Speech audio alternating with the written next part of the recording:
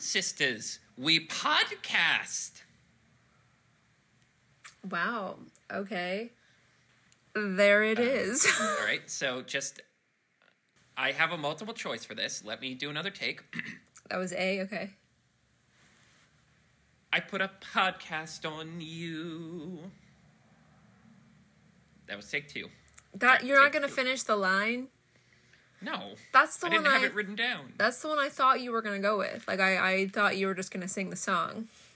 I mean, if I have time, by the time we're done editing this episode, I will do the whole song. I will literally change an entire set of lyrics to be podcast. Okay. Okay? All right, take 3. Take 3. Yes, it's all just a bunch of podcastus. Wow, okay. I really had That's no clue what you were going to go with there. That's like if you're skateboarding toward a rail and you're like, I'm gonna grind it. You get on it, but then you panic and bail and just break your elbows. Yeah, you did not follow through, like midway. Or this is a participation one. So can you just say, what took thee so long, brother?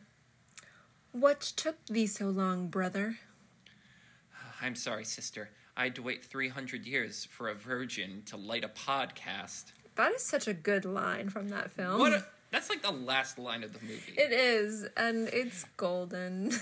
If there is anything that sums up the experience of watching this movie, it is knowing that it ends with the line, I had to wait 300 years for a virgin to light a candle. Right. Welcome to the Disney Desk Spooktacular. I'm Carter. And I'm Sydney.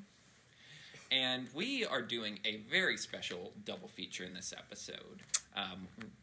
One that really lined up perfectly with our podcast, if I do say so.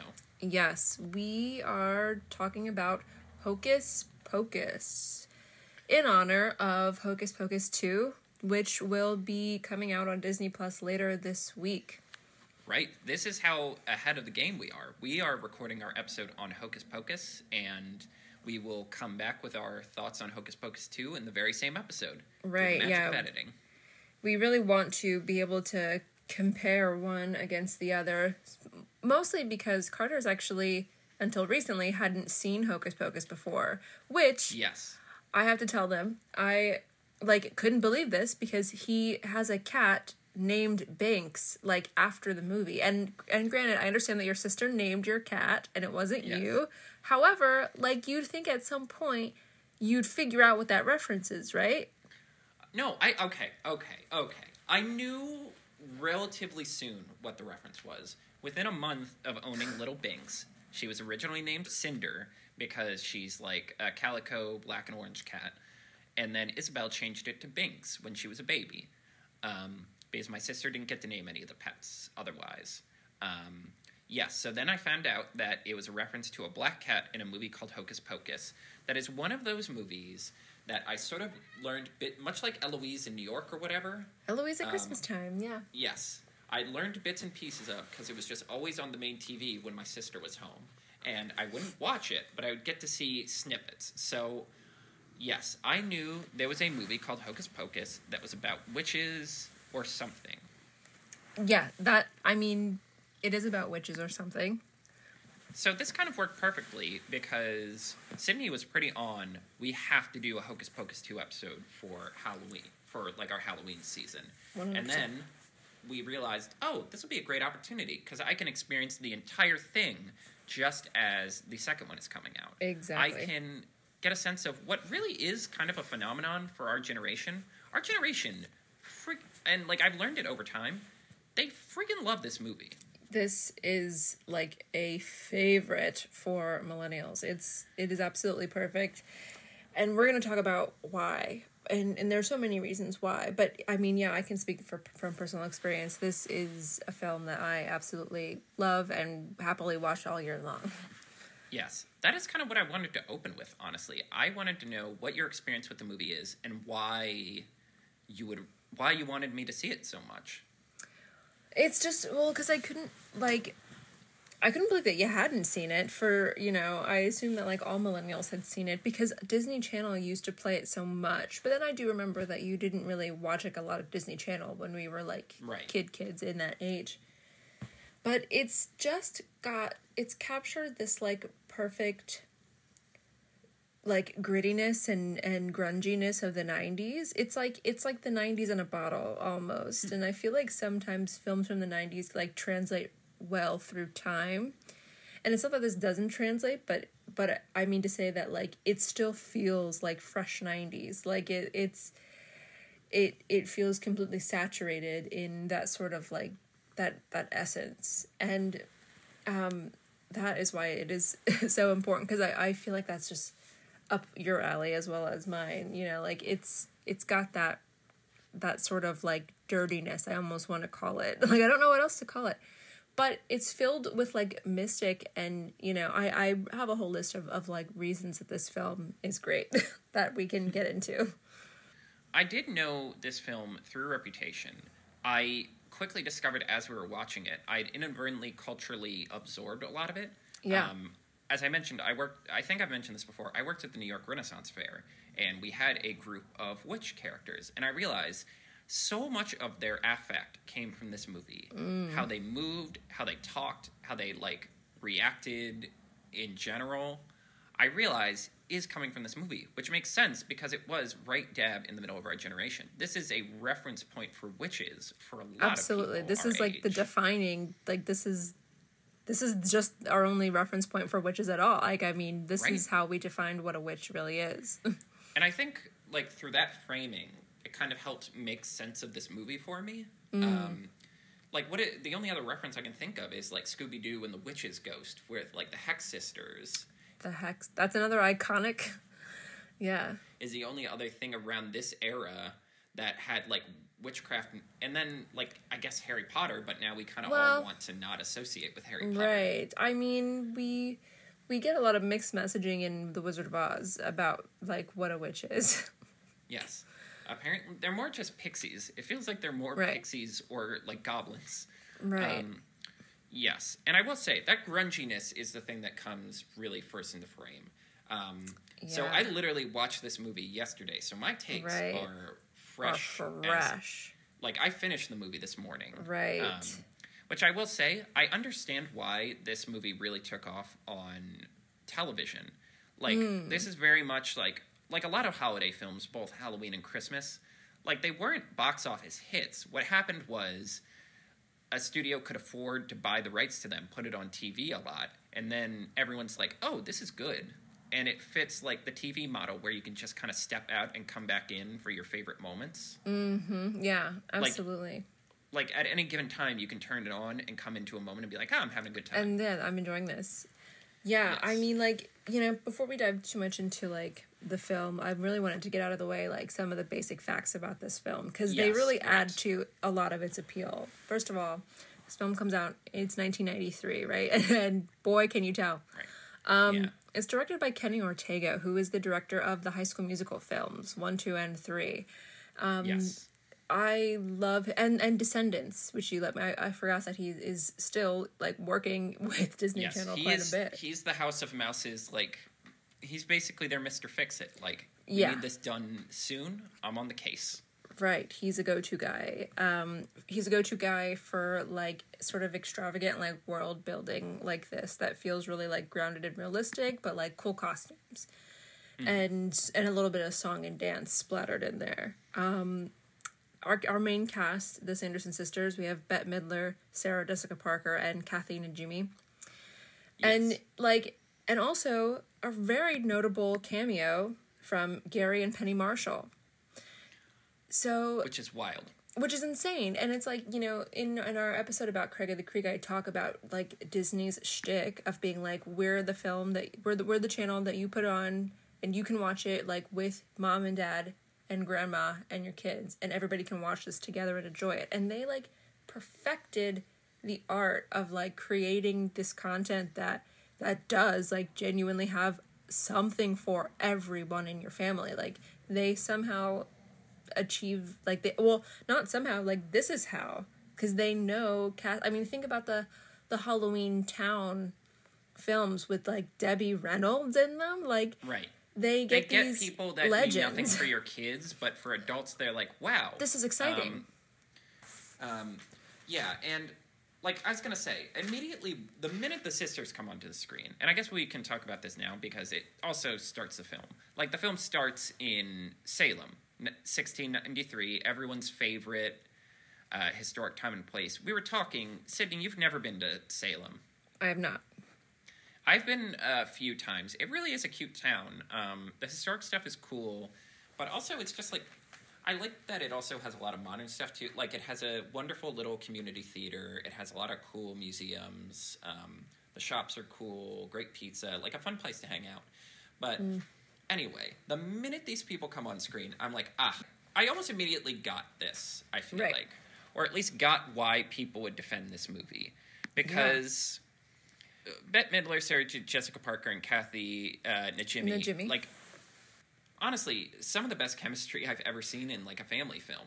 Absolutely. Where you just immediately buy into these three as, like, a slapstick Three Stooges-esque comedic trio. Right. It almost feels like I kept thinking, like, did they write lines for them? Or did they just kind of say, go what? Here's the framework of this scene. This kind of is do your whatever character. you want. Like, what do they do? And you tell us. Yeah. Yes. No. Here are your archetypes. Right, yeah, have at it.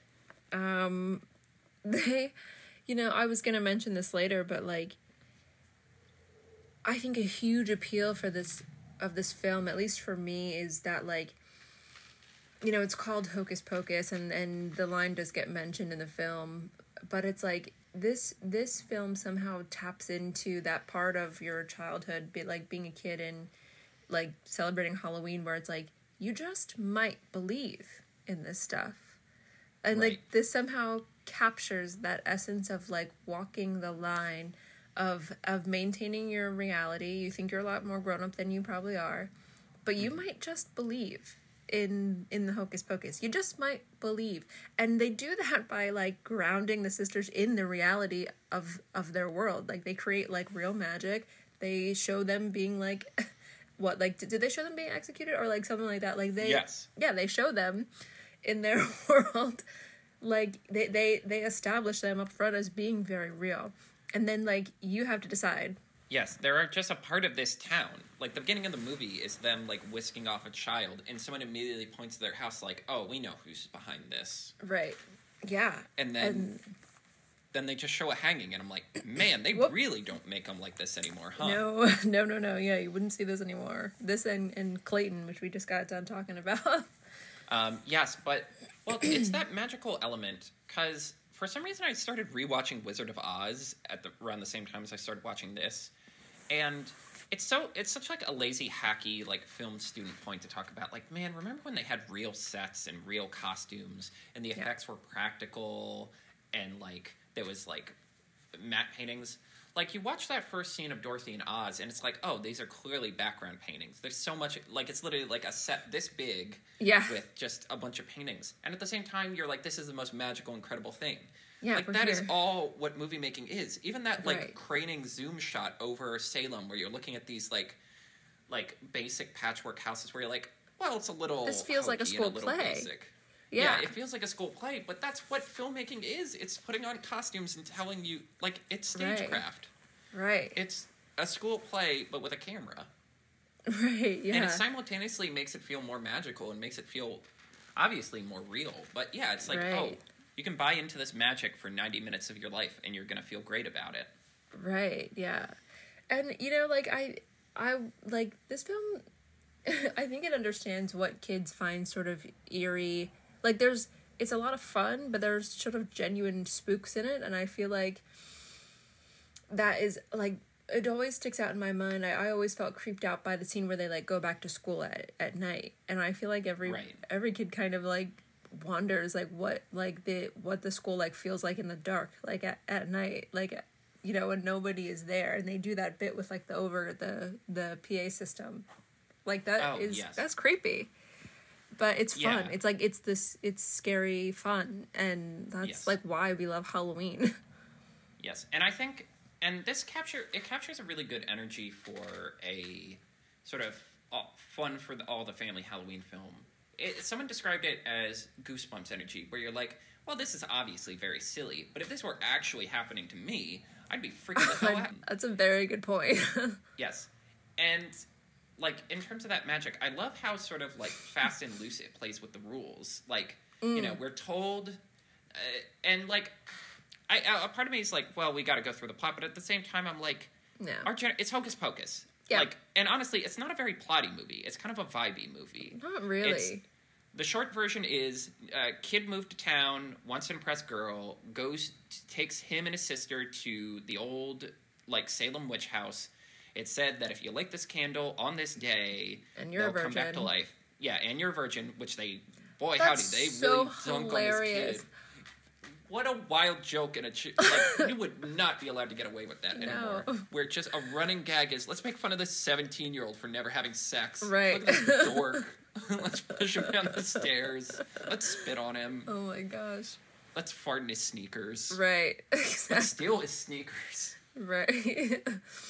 Oh my gosh. But that's such 90s energy. Like that. Right. Like the film is bullying its main character.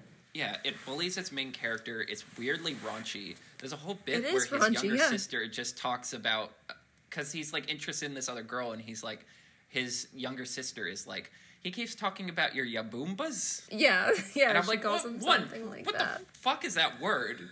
Two, oh my god. Right. I love the bit where, like, they talk to that police officer who's, like, just in a costume, and he, like, genuinely, like, tells them, like, yeah, it'll be, just go home, like, whatever. And he's, like, just a creep in a costume. Right? It's like, they actually thought I was a cop. What a great joke. Yeah, it is that, it's almost a Nickelodeon energy. Yeah. But at the same time, I'm like, no, Nickelodeon just is the only one who kept doing it after the 90s. This was an energy for all of kids' media for a while. Exactly. Yeah, and it is such a wild-toned, like I said, this is a vibe movie where basically the overarching plot is, like, the sisters come back to life, they need to suck the life out of all these children so they can live forever. Right. And these kids are running away with their Book of the Damned, or spell book, with the help of Binks, the immortal cat, who's basically been there from day zero. Right. Like, guarding, trying to make sure these witches don't come back. And speaking to that magic, I like how kind of fast and loose the rules of this magic are, where we establish, like, oh, they have to do this before sunlight. Oh, if we hide in the cemetery, they can't get us because they're not allowed to touch the ground in the cemetery. Oh, they can summon zombies. Oh. Right. There's just a zombie in this. Like, a bunch of slapstick with a zombie. Oh or even just, like, the silly magical realism of... Sort of like the big iconic moment of this movie is they find their parents at, like, an adult... My brain wanted to say it feels like a swingers party. It's given a real lurid vibe. Maybe it's because all the virgin talk, but it feels like people are swapping keys. Their mom is dressed like Madonna, and it is, like, yeah, it's kind of raunchy. Like, but, no, they just go to this, like, grown-up Halloween party that's just a bunch of, like, adults without their kids, and these kids, like, show up. Anyway... And my parents are like, oh, what are you doing here? The Sanderson sisters are alive. They're right there. And everyone's like, woo! Yeah, everyone's like, oh, cool costumes. And they immediately roll with it and do a show-stopping musical number. Right. And put a literal spell on everyone listening, yeah. That they have to keep dancing so the parents can't intervene to their this death. time. Yeah, pretty much. And again, it's like, what an insane thing to be in a movie, but at the same time, it makes 100% sense with the energy we've been going with so far. Right, exactly. Ugh, yeah. Okay, I really want to touch on, like, our hopes, our dreams, our thoughts about what this sequel could possibly look like. And I mean, you know, honestly, like, because I love this film so much, I really wanted to approach this sequel positively. But, like, you know, and maybe it's the pessimist in me that is, like, I don't know that I have, like, the highest of hopes for it. Just because, at this point, like, how many nostalgia remakes have we done? Hocus Pocus is damn near 30 years old. And so, like, you don't just, like, bring in a sequel 30 years in the future. Like, no. Like, but... I'm just afraid that this movie is just going to be a film of all callbacks, which is what these nostalgia films end up being. I will say, I was a little worried. The only clip I've seen, I tried to go in really cold for both of these, but the one clip I've seen is them kind of redoing the broom bit. There's a joke in the first movie where they lose their brooms. So they go into a janitor's closet and pull out like vacuum modern cleaner. broom, and a vacuum cleaner, and that's like the poster. They redo that, but with Roombas, and I'm like a little bit like, Yeah. this is gonna be the whole movie. Yeah, I'm really worried. I don't want this to feel like a cash grab. But in the past, these things don't have a stellar track record for like being anything but cash grabby. It's the only thing that makes me feel better is the very last one of these we got was Top Gun 2, and everyone's like, "Oh, this is great." So I'm like, "Okay, this can work, but why does it work?" And I think my hope is that it's a genuine interest, because, like we said, the first one didn't make that much money. It became successful way after the fact. Right. So it had to be more passion and recognizing a fan base for them to actually want to do it. Like, neither of these three really need money. They've all been successful in their careers. Yeah, absolutely. I just, it works when you create something with, like, you take characters that people love and you create, not, hey, remember when we said that line? Hey. Looking at you, Buzz Lightyear. Remember when I said this line? Remember when we said this line and it was funny? Like, that's all these reboots end up being. It's just like, oh, remember these things you already love? Like, no, we want to see these characters go on another adventure. Right. Yeah, I guess that's what I'm curious about. Like, what is there left for them to do? I feel like we kind of got the perfect story with these weird witches. Yeah. Like, where it's like, oh, they got a plan. They got a scheme. They're going to bumble their way through it. They're going to, have a lot of fish out of water bits. Mm-hmm. And then they're going to get their comeuppance at the end because they're witches. What is the next step to that? Yeah. I don't know. I hope that I am pleasantly surprised. I hope that I love this film. I really want to love it. Yeah. For me, I just hope it keeps the energy, because that's why I think... Because I think my final review my main takeaway from this first movie is I understand why critics didn't like it at the time, but I also emphatically get why this is so many people's shit. I get why people are all in on this thing. Right. I get why this is the exact kind of movie people of our generation like. Yeah, I would agree. It's not about plot, it's about vibe. This isn't a cinema sinsy, we have to think through every logic loophole and have this perfectly articulated building. It's no. We're grooving. We have these characters we like, we're just going to keep throwing them into wacky situations. We set up their objective, let's go on the journey. Yeah, we have a beginning and an end. Let's just do whatever the hell we feel like for the next, 70 minutes. Right. Hell, it's never even, literally, there's a moment where it looks like the film is done, where they, lure them into the school and set them on fire with a kiln. Right. And it just doesn't work. And they never explain that, because no, we just want to keep the party going. They're immortal. It's fine. We're not done. The spell hasn't broken yet. We're not done yet. Yeah. We're literally only 15 minutes removed from a show-stopping musical number. Exactly, yeah. We're just getting warmed up. Yeah, we haven't even gotten to the vacuum cleaner yet. Come on. Right. Yeah. If it can get that tone, and, again, I like this movie because it's man, they don't make them like that anymore. But what if we could?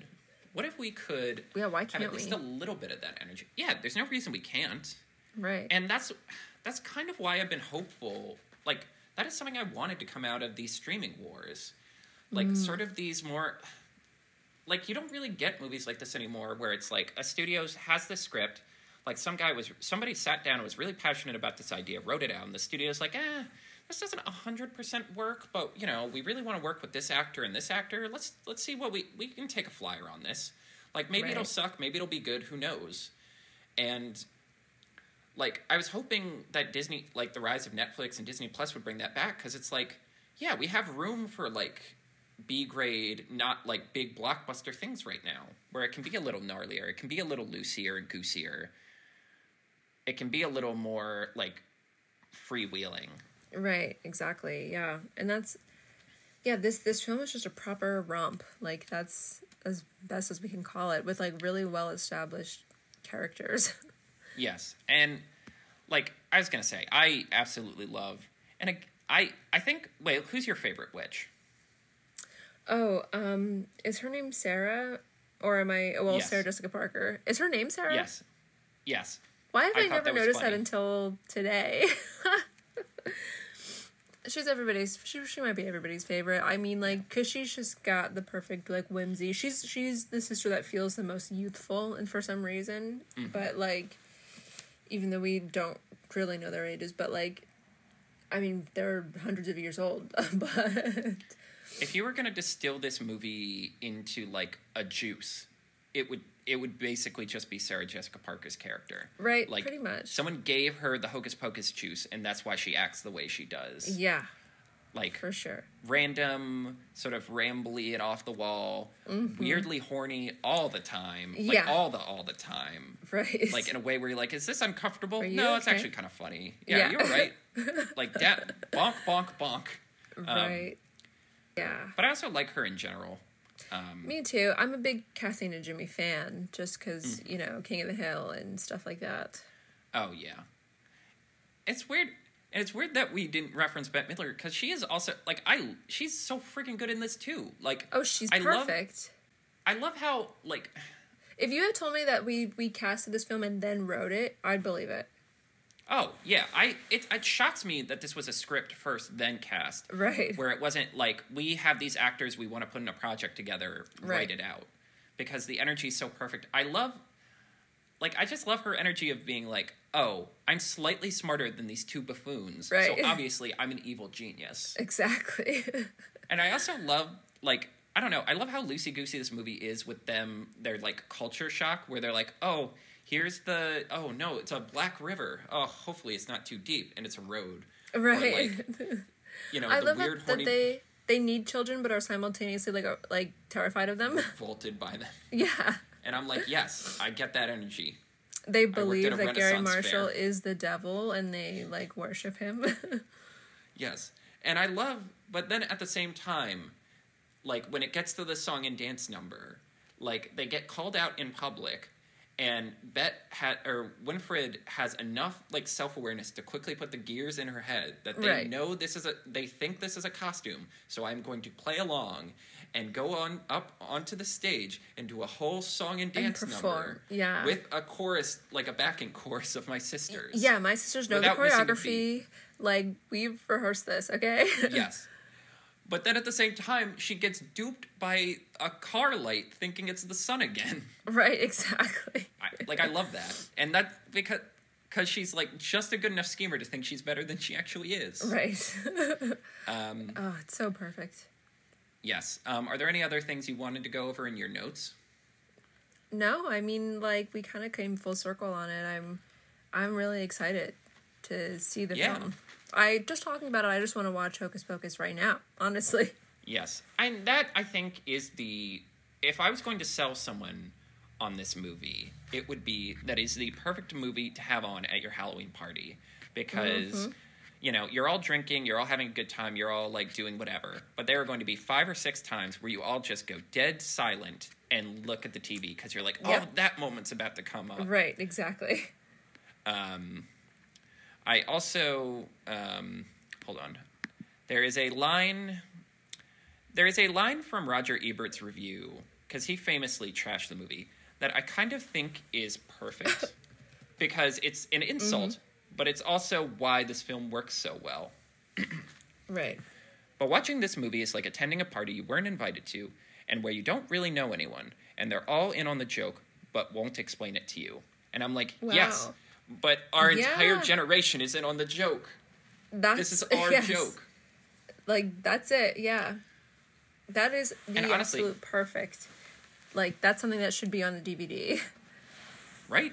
Like, Roger, if you didn't like this movie, why did you think this was a dig? Art, yeah.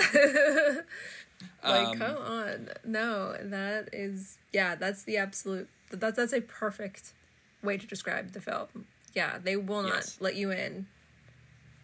Yeah. And that's why that is why we love it. We are all in on the joke. Right. I'm so happy that I ended up liking this. Me too, the way you've sold it, I was like, I'm pretty sure I'm gonna like this. But the fact that I'm genuinely excited to see what the second one is going to be means that this experiment worked. Right. And I was kind of worried. Sometimes, like, when you think something is awesome, like, you're like, wait, is it really awesome? Or have I just been in love with it since I was, like, 10?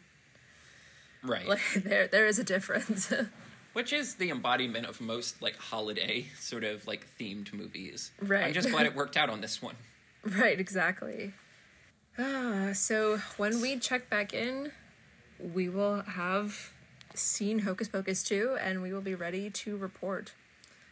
Yes, we're going to take a little break, and when we come back, it'll be the future, and Hocus Pocus 2 will be something we've all watched. Future. Oh god, why is everything chrome?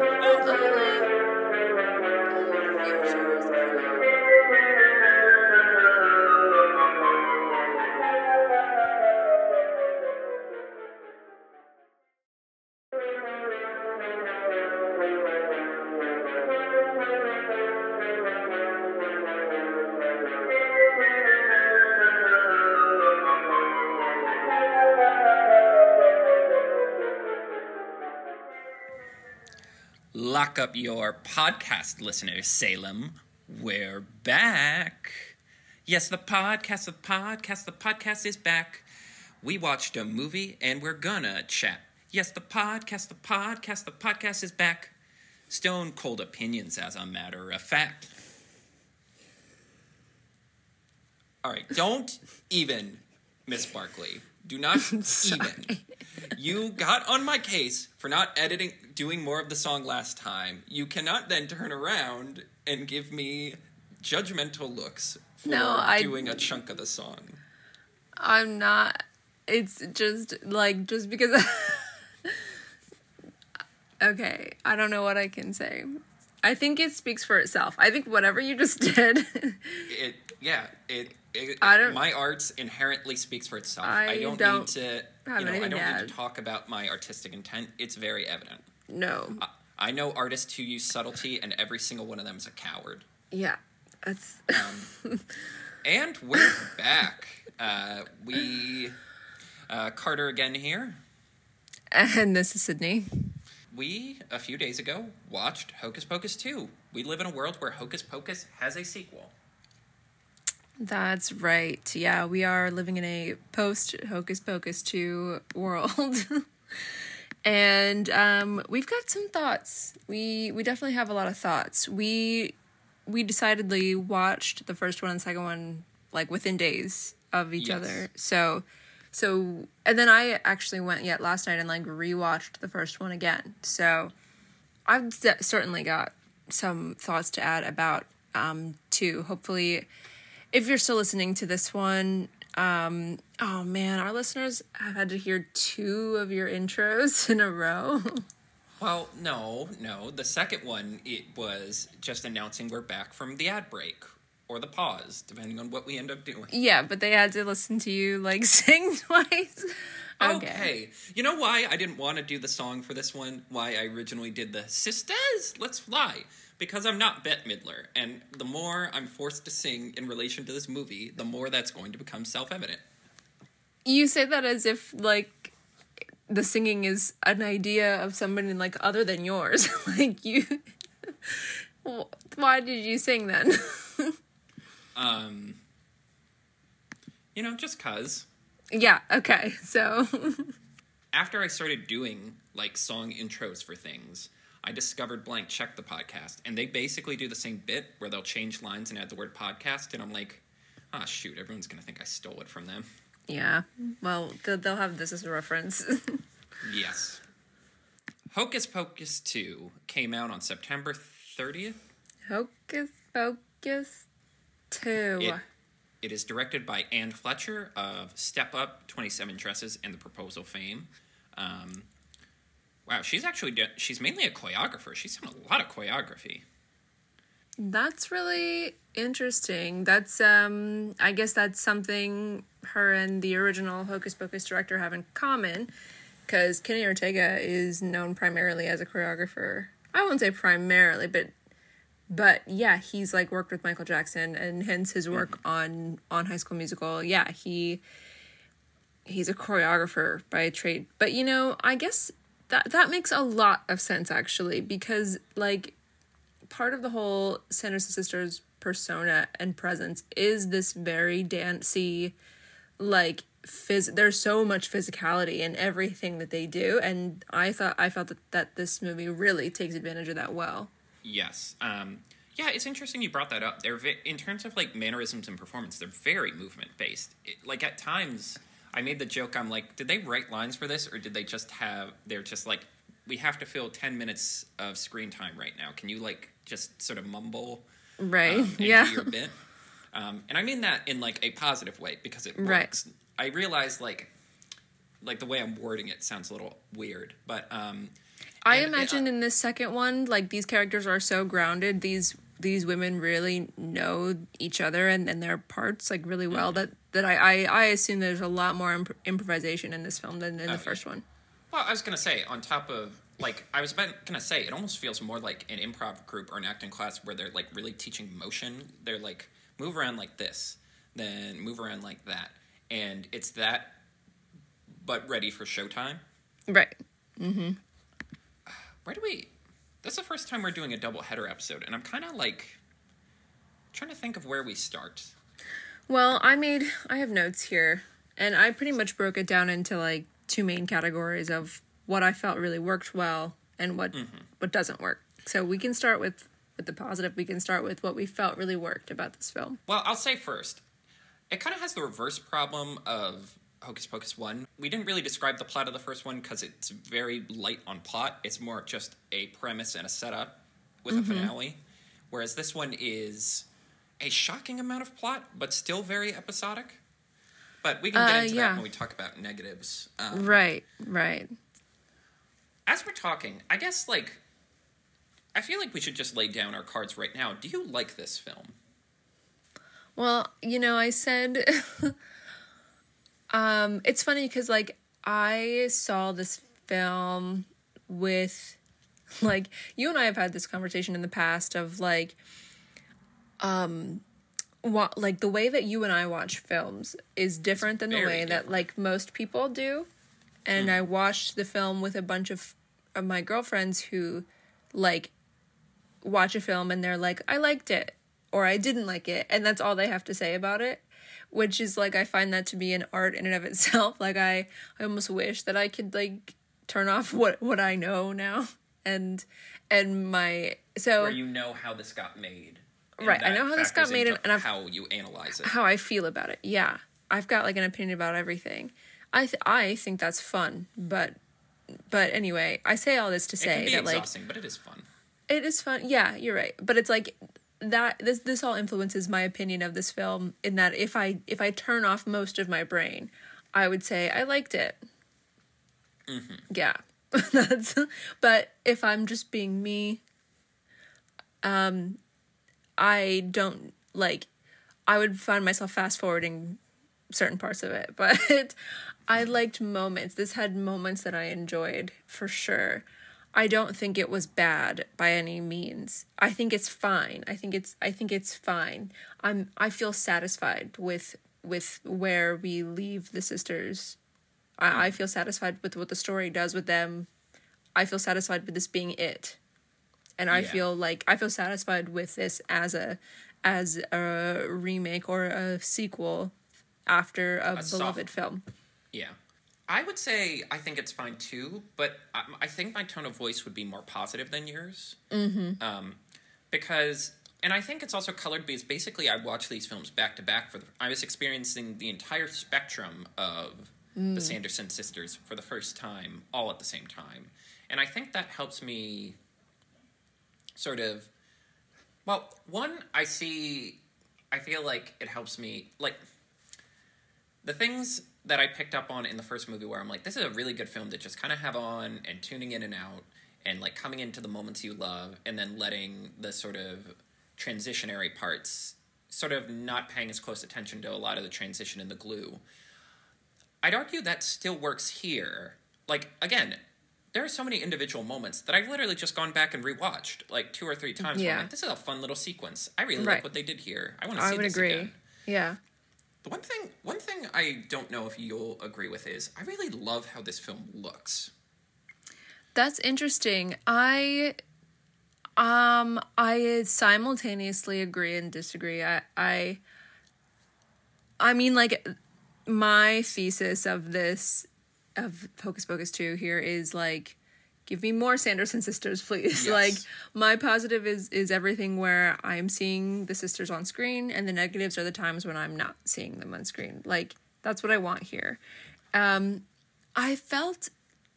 said this to you, I described the film as looking like and feeling like a JCPenney back to school ad. And it has, like, the parts that take place in the present day around these teenagers feels very, like, vanilla and kind of, like, boring to me. I don't know. I actually, and maybe that has more to do with, like, modern, what fashion or just, like, the way people look now. It doesn't have the sort of authenticity that I felt like 1993 had, but... Well, I would argue, aesthetically, this film weirdly reminds me a lot of the good scenes in Oz the Great and Powerful. Like, when it works, it is using modern technology and modern effects and, like, bigger. This is a Disney Plus vehicle, so it's not, they didn't break the bank. But, like, to basically recreate old film techniques, like, particularly, like, the Forbidden Woods that we go into, where a lot of, like, the main conflict takes place, it's like, oh, this is a very expensive-looking soundstage. Like, literally, the background looks like a matte painting. Like, they're probably, like, in volume or something, and instead of having it be photorealistic, they're doing this matte painting thing. Like, most of the Sanderson sisters' powers still look like that old 90s grungy, like, we drew this on the frame energy. Right. I love how many scenes are just, like... I love so many scenes, they're just, like, more smoke, really make those spotlights shine. Like, it's... Like, there's this one scene where they're just driving a trolley, and, like, there's just a light in the background that looks so bright. I'm like, what is that light supposed to be? And it doesn't matter, because it creates atmos and mood. Right. I will say, the camera does get a little flatter. Like, again, if nothing else, this is another great vehicle for the Sanderson sisters, because when they're on screen, the camera, they just have so much more fun with the camera. Like, there's all these, like, tilted angles and weird movements. And, I agree, yeah. The camera work is really nice. Yes, like, and they do lots of really fun shots where they play around with light and aesthetic. Like, the scene where they appear for the first time, like, we literally have entire sections where it's just black. It's all black. I love There's nothing that in the moment. lens. Or it's just silhouettes. Yeah, stuff like that. Again, all the choreography, like, this is clearly made by a choreographer. Like, anytime someone's doing, like, a dancey move, it's shot really well. Right. Like, even just something as little as, like, the number of extras there are even feels like, man, they really don't make them like this anymore. I will agree that it does have a very, like, classic rom-com-y sense of groundedness. Yeah, like... Even the palette, it's like, it's colorful but muted in a way that I find visually pleasing. It's weird I also describe the film as mumblecore because aesthetically it kind of reminds me of that Slender Man movie that came out a few years ago. I did not see that. That was very gray and muted and everyone was kind of mumbly Joe.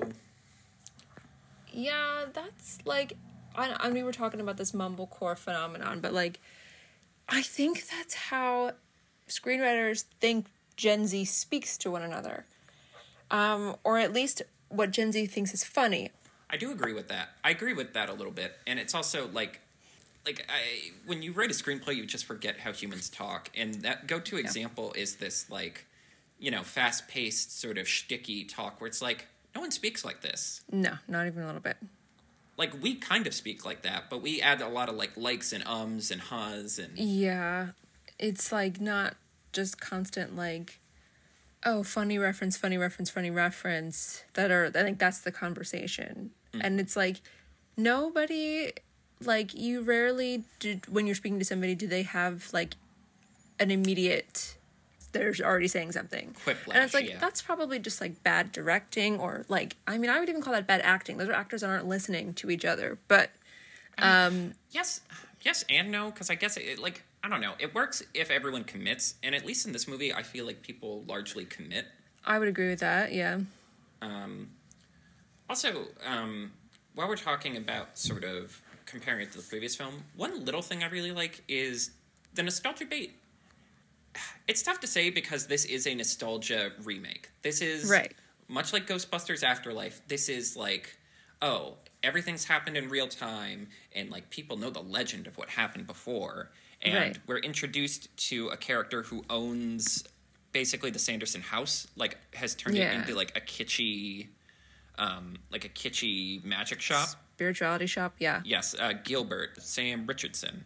And he's like, I was there, I saw it. And that, I was like, we're getting too close to, like, Ghostbusters Force Awakens territory here, a little too reverent. But then, like, the references and, like, callbacks are weirdly minimal. I would agree. They're very subtle. They're just, they kind of play the classics, but they don't, like, pound them into the ground. Yeah. They don't force all of the old characters to come back. Right. They don't, like, even in, like, the little things that the sisters say, like, that like, their funniest lines from the first film, they find ways to kind of slip them in there or reference them without them being like, remember that joke? Yeah. Like, that's what I hate. Right. It's not like that bit where, and I like Force Awakens. I feel bad that I crap on it all the time. But that bit where, like, the chessboard on the Millennium Falcon just inexplicably turns on, and it's like, what is this for? What is this joke for? Other than, like, this is a thing, clap, you animals. Right. Like, honestly, most of the, especially because I was just like, oh, thank God they don't bring Binks back. Because they have a black cat around the store, and I'm like, this is going to turn out to be Binks, isn't it? And no, it's just a cat. And He just has a pet, yeah. Yeah, you don't undermine the emotional integrity of the first film by, like, having all these people who have no stake in the plot anymore come back. Right. Just the presence of a black cat, like, is enough of, it's just the right amount of reference back there. Well, I wanted to, and I mean, like, should we include, like, a spoiler warning in this? You know what? Yeah, let's say from here on out, you got our, like, overall opinions. If you don't want to have anything, like, literally don't want any of the plot spoiled, stop listening and watch it before you listen to the rest of this. Yeah. So with that said, I actually really enjoyed the opening sequence, seeing the sisters as children. Mm-hmm. And I think that works really well. I think the actors that they had in there are really charming, did a really great job. Oh, yeah. That it's a very funny sequence, but I think it is a very good way of explaining them as people, and how they came into this magic, and it's like there's two sides to this coin, because like there are some certain negatives, not about like this scene in and of itself, but what this scene like then means for the rest of the film. What it represents. It sort of muddies things for me, and I'll just say this of like this opening sequence like sort of asks us to sympathize with characters that like we're sometimes supposed to see as the villain. I think the first film also does this. I mean, the first film villainizes them a little more, but just makes them extremely likable as an on-screen presence. But this one, we have a lot of reasons to like justify them becoming witches and being who they are and doing what they do. Like, the only thing I can count against them is their desire to like eat children. That's literally the only thing. And maybe it's a big thing, but but otherwise I feel like I'm in a tug of war throughout this film of like, well, I still like feel like they're justified in what they want to do. Yeah, it is interesting because I feel like when we talked a lot about they don't make them like that anymore. And one thing that I think has really changed is, for some reason, studios are very afraid to commit to making villains the main characters. Like, at least in terms of family entertainment.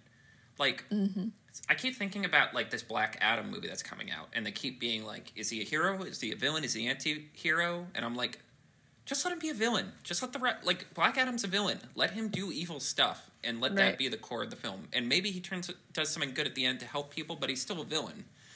And I think this film is a good example, because you're right. Like, in the first movie, they're objectively villains. They're just really fun villains, so we root for them to at least not explode at the end. Right. Whereas this,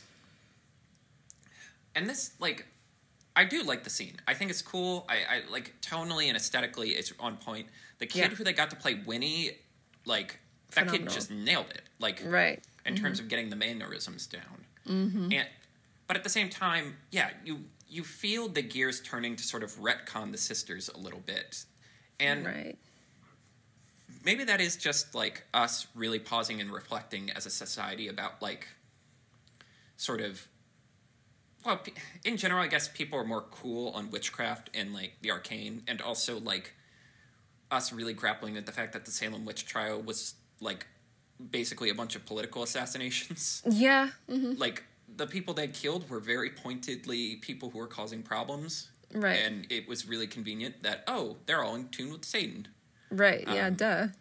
Like, this scene sets up the ending in a way that's very sad. Like, I very much like the ending, and we'll talk about that in a little bit, but... The ending of this film is uber satisfying to me. It ends in just the right place for the Sanderson sisters, and I don't think that works as well if you don't have this scene setting everything up. Right, I would absolutely agree. It wouldn't work at all. And I was just going to say, like, you know, what really surprised me, I wasn't expecting this film to force me to think too hard about the world versus women and like why someone is even considered a witch. And this opening scene really makes me feel like, oh, magic might just be neutral. Like, witchcraft might just be neutral, neither good nor bad. And it's just, like, driven by whatever the person wielding it. And, I really like that. They play into that because we established that the book, it's not just, like, alive, it's sentient. It has ideas, it has opinions. The crux of the plot is... like, Winnie is deciding to launch the nukes and use the most powerful spell in the book. And the book is like, no, we can't do this. This is dangerous. Right. Like, this will have horrible repercussions. And I wish there was more time spent on that idea. Because, I like that idea of magic's neutral. I think I've talked about it with Thor's hammer, where I'm like, I like the idea that magical items just kind of have a brain of their own. Yeah. And, like, the reason why Cap couldn't pick it up at first, or, like, why none of the other Avengers can, because it's like, well, you don't need me right now. If one of you needs me, I'll let you, like, use me. Right. Yeah, like, that's really like that interesting. Cool. Because, like, you know, in this opening scene when they're setting the house on fire, and it's like, that doesn't feel evil at all. That feels correct. It feels like kids, like, you know, doing what's right in a way that's destructive. Right, yeah. And it's like... And it's tricky because it's like... On one hand, I'm like, does this betray the original characters now that we see them as more sympathetic? Right. But on the other hand, the only reason this movie's getting made is because we love these characters. Right. And why not let us root for them more? Right, exactly. It's a tricky line to balance. I'm also sort of, you know, really questioning, like, you know, at the end of the day, like, these are just three women that want to look younger, which I think Hollywood has informed a lot of opinions about women and that desire to look younger. That's like, that is, I think we all forget, including both of these films, that is like the objective. Like, that's what all of this is for. Yeah. Like, it really does feel like less we're draining children's souls to live forever and more just like, so we look like we're in our 30s for the rest of our lives. Forever, yeah. That adds to my idea of like, oh, magic is just neutral. Witchcraft is a neutral thing that like can just be justified in any way for any person. But right. Yeah. And like, I do think we should stress, like, even if we don't love this film, we love everything with the Sanderson sisters. We do. Yes. Like, again, if making another film was a way to get these incredibly talented actors who, you know, have continued to have success in their own little pockets. Right. Like, you know, Bette Midler's back on Broadway. Right. Sarah Jessica Parker is, you know, Carrie Bradshaw is again. her. Yeah. And she's Kathy and Jimmy is like a legend in her circles of voice acting and like Kathy and Jimmy like just has these iconic roles. Like, her career is just filled with these really iconic roles. And yet, like, this was this one moment where they harmonized perfectly together, and yet it didn't get appreciated at the time. If this is a way to get us to go back and appreciate them more, then I think they nail it. Another positive I'd say is when they played the hits, compared to other nostalgia sort of remakes or returns, I think they do a really good job of actually making, like, playing the hits work. Like, for example, like, we're bewildered by modern times jokes. Like, I was like, how much can we get away with this? Like, one of the big scenes is to basically try and neutralize the Sanderson sisters, the main girls, like, who are the main characters, technically, bring them to a Walgreens, and they're like, oh, these are beautification products. Like, these have children's souls in them.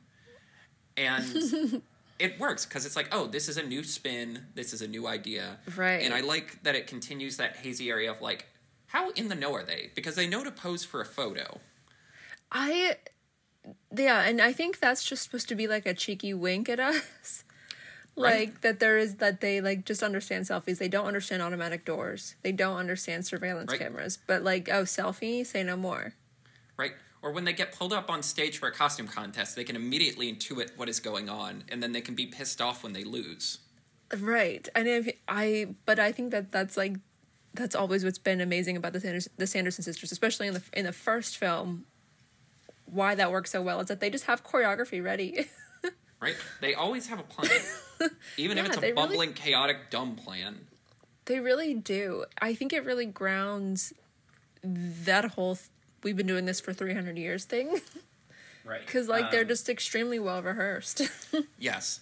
I mean, like, the minute they reappear, like we were saying, the opening, the sequence where they are summoned inadvertently, one, it's just shot cool. Like, it's hazy and, like, the lights are flickering. Silhouettes. Yeah. And then Bette Midler just kicks them off on a song number. They have a song number prepared. Right. And it's one of the few times there's, like, a winky bit to the audience where, like, our two main girls are just like, Who are they performing this to? Yes. And I'm like, normally that joke would make me so mad, but it's so funny because but here, for some reason, it works, because I'm like... Because it's a good question. It's a valid question. Like, oh, is this just what witches are? They're just, they're just divas who have, like, their numbers, like, pre-prepared? Ready? Yeah, they have the track ready to go. They're the, like, kid at karaoke who's like, no, I don't want to sing.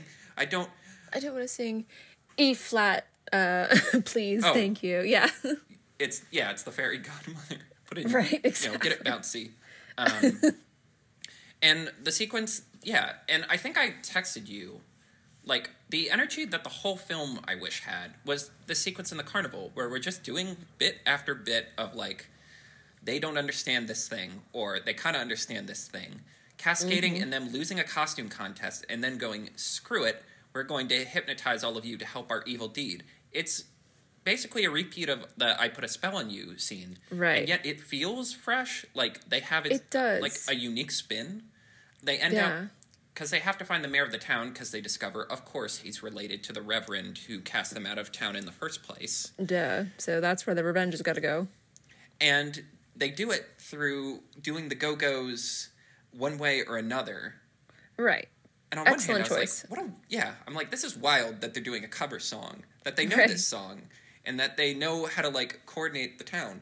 But something about having the whole town doing this elaborate, like, song and dance number through town. Like Thriller style... Yes. Zombie dance down the main street to the carnival. Like, if I was going to tell... Like, if someone was like, hey, do you have any advice on rebooting a franchise or bringing a franchise back after X amount of time? And I'm like, this is how you give the people what they want without just pandering. Because you made a new thing. And I guess, like...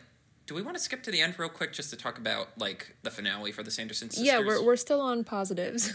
Right. So the final moment is they actually succeed in casting this Power Maximus spell, which is set up at the beginning of the movie. Like, the witch who gives them their spell book is like, don't do that spell. It's too risky. And Winnie realizes her two sisters are getting Thanos'd. And it turns out... It's one of those, like, oh, to have everything, you have to give up everything. Yeah, this is Vormir. Yes. It's the first time, like, they've really humanized them in the sense of, like, no, they love each other. Oh, yeah. For as much as they fight and as much as they bicker, the line that really got me, where I actually kind of got a little weepy, is she's just like, my sisters, my infuriating, lovable sisters. Right. I think at times I got frustrated with this film because I felt like it was trying to have too much of a plot, too much of, like, a story. Mm-hmm. But the core theme they stick to of, like, sisterhood is what matters. Like, you don't have magic without them. Without the bonds you make, any amount of power is meaningless. Like, that just hit me. And a part of it is because Midler's a superstar, and it is one of those actors who knows how to make this stuff sing, knows how to make these broad, campy bits work. Mm-hmm. It just hit me, you know? It, like, if this is the note we're leaving them on, where at the end of the day, they're always going to have each other, that's a great note. Right. And her choice to just, like, join them over having anything is really felt. And I do like that, where it's like, no, there is going to be a consequence for this. Like, you can't just bring them back and keep living. Like, if you want them back, you have to go too. Like, it's where the film had to end up. You know, you can't have the Sanderson sisters running around for the rest of their lives. Right. Even though, like, I imagine the temptation for that was so appealing, because, again, we love these characters, and you would love an excuse to have them just still on Earth, redeemed. And for another 300 years, Yeah, it's like, there's no going back. You have to pay this price, but if you love your sisters, that's what you got to do. Right, yeah. And they sort of make all of that right with, like, this bonus music video at the end. Sort of, it's like the perfect punctuation at the end of this of, like, yay, we feel satisfied with where they are. Yeah, that is, I like, again, enough of the people on this understood the assignment, where it's like, yes, that is exactly how they have to end. Then I don't even mind the after credit scene that's like, wink, wink. There's an after credit scene? I meant to ask you before we started recording if you watched. No, I did not. I don't watch I haven't watched past the like when they sing "The Witches Are Back." There's another scene? Oh my gosh. This is a possible breaking news exclusive. Well, what's your opinion of it? I'll just say, well, it's a little annoying that they're doing, like, a wink wink, like, oh, you never know, maybe we can do this one more time if you like this enough. Okay. I'm still like, yeah, but I love these characters, and this just affirmed why I love them. So I'm okay with that. And that's what the first movie did, anyway. Yeah, so I absolutely had no idea about that, but that's so funny. I will be watching and reporting back. All right, what are some other positives we have? That pretty much sums up my positives. Just give me more Sanderson sisters. Every time they were on screen, I was happy. And every time they were off screen, I was like, bring them back. Yeah, which, again, it's like, well, that's basically the first movie too, huh? When you stop to think about it. Yeah, but I really enjoyed, like, and I mean, this is kind of spilling into the negative territory, but I mean, like, with the first film, like, I enjoyed the characters like Danny and, like, these, like, I didn't mind watching them do their thing. Mm-hmm. And I think we can get into, because for me, this is a bit of positive and negative. Yeah, for me, like, we can start talking about negatives. Yeah. For me, Danny and the gang, like, I think they succeeded because they're just broad enough. Like, they have emotional beats that you resonate with, where it's like, oh, we gotta save a sister. I know people who have sisters. That's important. It immediately echoes, like, the opening scene of the film back in, like, 16 whatever. Yeah, and, like, having that bit at the end where Binks finally gets reunited with his sister. Oh, my gosh, that tears me apart every time. Yeah, that also, like, again, these movies get weirdly teary at the end, but... Right. The problem with this movie is, and I understand, they're like, man, what if we had all the Sanderson sisters vignettes, but had more of a plot, had more emotional resonance with our main characters? And I think I said, all of it works on paper, but in execution, it just undermines what we want. Right, I'd agree. A critical point I always get on with people is this idea of story versus plot. Like, the story is everything in the universe, the themes, the ideas, the world. Like, if I just sat down and explained to you what this thing is about, and if you explain to me the story of Hocus Pocus 2, I'm like, yeah, I like all these ideas. I like all these, storylines. I think all of this is interesting and emotionally resonant. The problem is the plot, which is, like, how we experience it, doesn't work, because it's so it's just a little too much. So we have the Sanderson sister plot, like them doing their goofy stuff centered around getting this power and then realizing their sisterhood is their power. And then we have the main characters who are basically this version's Danny. Becca, Izzy, and Cassie. I just find them... Can I just say, like... I just find these... You know why I don't like these girls and I like the original characters is because, like...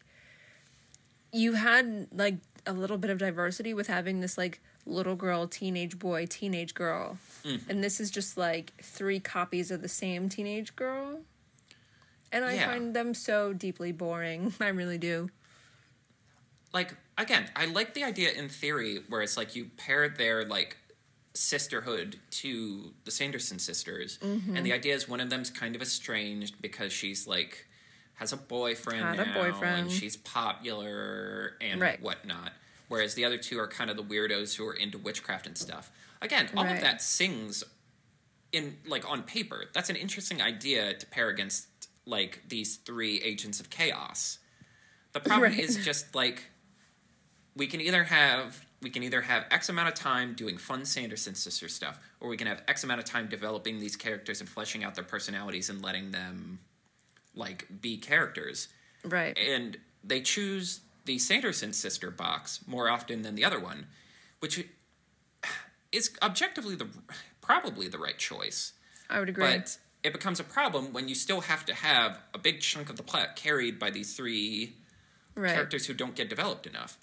But then also you have this extra plot, which is basically like a buddy cop movie, like a wacky sidekick movie where Gilbert, who runs the old Sanderson sister house as like a kitschy magic shop, he is secretly been trying to bring them back because he saw them as a kid, which, again, I'm just like, oh, no, don't do that. Don't do the Paul Rudd from Ghostbusters thing. Don't, like...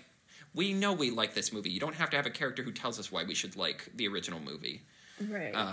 But they're going to kill him if he doesn't bring back the head of Billy Butcherson. And Billy Butcherson it turns out, and this is actually the one, I do like this nostalgic callback of having Billy come back. I do too. Just because I love the implication that the spell never ended. Right. He never was unzombified. He's just been sitting in a ditch for decades. 30 years, yeah. Just begging for death. Right. What a wild idea. Yeah. And then they just go on a wacky side adventure. And again, if this was the only, like... If your only, like, extra plot on top of the Sanderson sisters was, like, you know, this guy who grew up with all this lore, experiencing it, and learning to be a better person, and learning, like, oh, history's messier and more complicated than we make it out to be. And, like, you know, because his little moment at the end is he's like, oh, I'll tell your story, Billy Butcherson, and I'll tell the truth about it. And I'm like, that's kind of a sweet moment, too. Yeah, I appreciate that. It also kind of reflects, again, the Sanderson sisters are kind of evil. Like, they're villains. And, you know, they hurt people. And Billy Butcherson, it was, one of their first victims. Right, yeah. But then we also have the whole plot with the mayor, who is, like, related to the Reverend, and also just wants a fucking candy apple, and that's his entire character arc. Right, yeah. I think, first of all, like, just as a comedic presence, I think he does a really stellar job. But I don't know, like, maybe this is just me. I was expecting him to, like, still be the Reverend through some kind of witchcraft means. Right. Like I don't know how, like, but, like, maybe the Reverend does his own type of, like, magic. I don't know how that would work. But that's what I was really expecting. Or even they, like, resummon his spirit and it possesses the body. Right. Yeah, something like that. Like, that seems very possible in this universe. And I feel like it was a big missed opportunity to have him just be, like, kind of a dingus. Yeah. And again, all of these ideas are good. The problem is they just have to share, like the people who wrote and made this clearly understood. Give the people what they want. Give the people more Sanderson sisters, more fun antics, and basically just do a new version of the original story. But they wanted to build on that and make it a more fleshed out, like, full experience. And, like, I think it's good that Danny and that gang aren't the most complex characters. Right, yeah. Because it distracts from what that original movie was. It was a vehicle for these three great character actors. Yeah, 100%. But, you know, I mean, in my notes, like, I'm looking at here, the only other thing, I mean, I touched on this before, like, simultaneously sympathizing with them, but also, holding them accountable for being villains. Mm-hmm. I do feel that, I feel like that was particularly muddied in this film. Yes. And that's, like, I agree with you that I think that's one of the things I think holds up this movie a little bit is just a pinch too much retconning. Even with Billy Butcherson, they retcon, like, no, I didn't, like, I never dated Winifred. I kissed her once, and I'm like, sometimes less is more in terms of this stuff. Right. Like, I feel like we learned from the Star Wars prequels that when you sit and think of, like, embellishment for 30-plus years, your answers are usually going to end up wrong, or at least not as good as what we can imagine in our heads. And I do think this movie, compared to some other nostalgia properties, this is one of the better ones. And again, it helps that I just keep thinking of Ghostbusters Afterlife and just how paints all of the characters from that original film in such a bad light. Mm-hmm. Like, to justify the last 30 years, they basically commit cultural vandalism. And I don't even really like the first Ghostbusters that much. And I'm like, man, you really did all these characters dirty, didn't you? Right. And this movie straddles a weird line where it does that a bit, but not enough that it makes me angry. I see, yeah. All right. Yeah, and so the Ghostbusters people don't get mad. I also think it's kind of true with Force Awakens too, where I'm like, so Han Solo's wearing the same clothes he's worn for war when he was like in his 30s. That's really lame, bro. It is, yeah. It's kind of sad. I've never thought about that, but yeah. Like, this movie is kind of what I wanted after watching the first one, in terms of, like, a sort of textured, like, sort of mid-budget character romp. Again, a kind of movie that just doesn't get made, where it's like, here's a vehicle for really good character actors, give them a high concept, and let them cut loose. And, exactly. like, 80% of the film is that. The problem is that 20% that isn't is so, like... convoluted, yeah. It's so load-bearing. Like, you knock this out, the entire thing crumbles. You decided to make this the thing that holds everything together, and I just don't think that was the right choice. Yeah, I would agree. I think you made a comment, you're like, man, I kind of wish Kenny Ortega directed this. And I'm like, I agree. Yeah, I do. Because, I said that. Yes. Because I think what he succeeds in is knowing what fat to cut and, like, how to cut to the chase.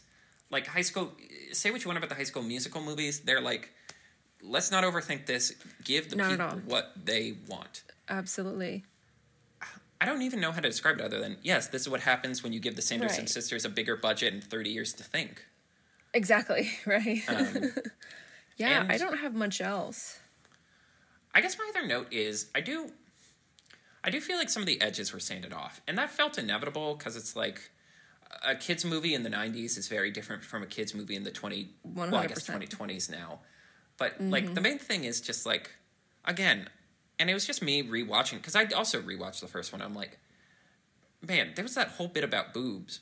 And the closest we get to that is the owner of the shop explaining, like, well, I can't light the candle. And then being like, why? And him just having a look like, I don't need to explain this. Right, yeah. And I'm like, a little more of that energy, especially because, again, it's a movie about, like, a teenage coven of girl. Like, it's kind of a coming-of-age movie, because the idea is, like, the main girl is turning 16, and her witch powers are manifesting. And I'm like, if anything, the sort of, like, weird sort of edgy humor from the first one would have benefited this plot more. Absolutely. Wait, this just reminded me of something else that confused me. In this film, the other two Sanderson sisters, like, also possess some kind of, like, power for the first time. Like, when they cast the spell. Yeah, and then they start being able to get the laser beams, but I'm like, wait a minute, have they never had laser beams? This was something that I didn't ever think about before. Right, and because again, that's a problem with, like, nostalgia properties. It forces you to ask way more questions about the world than you should. Right, and I'm like, wait a minute, wait. So... what can they do? Like, do they have powers at all? Like, they have to have something because they can fly, right? Yeah. Like, they possess power, but like why are they not as powerful as Winnie? Or is that just the point that like they can do magic, just not the way that Winnie can do it? I think it's a combination of things. I think they can do magic, but they're not as powerful as Winnie, who's like has the book and knows how to do all that stuff. And also, I think the idea is they all have their signature move. As Wikipedia describes it, Winnie's her signature magical ability is electrokinesis. Right, Mary can smell children. Yes, and like has the like magical a hound ability dog. to track children and has an enhanced sense of smell, which is And- like, man, you really lost the lottery on that one, champ. Right, Sorry. and Sarah is the siren Yeah, she that has lures hypno children to powers. their demise. Yeah, Yes. that's what it is. Okay.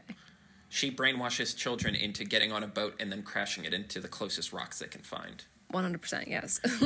Yes. But yeah, I guess it also just made me think, like, what would the perfect version of one of these things be? Not necessarily Hocus Pocus, but, like, how do you bring something this long after the fact back? Right. And is there a good answer? Is it just impossible because you're never going to be able to find the middle line between giving the people what they want and making something new? I'll be honest, I think this might be one of the best. And it's As saying many something issues that, as I right? as many issues as I have with it, I think this might be the best work at bringing something back 30 years later. And I think it's telling. I mean, we haven't been that hard on it, but we have been pretty critical. Right. More critical Yeah. than we usually want to be for these sorts of things. Right. And I think it's telling that this would still be the apex example of the art form. Yeah. Like, the only other... Like, in terms of perfect versions, my gut almost says Last Jedi, but there was a movie before that did Right. the, like, nostalgia, give the mice the cheese. Right. And 2, the internet had such a severe meltdown, it basically tanked Star Wars, like, basically until now, because I guess people like Mandalorian and apparently Andor is good. Yeah, I guess to sum it up, I'm really glad we did this.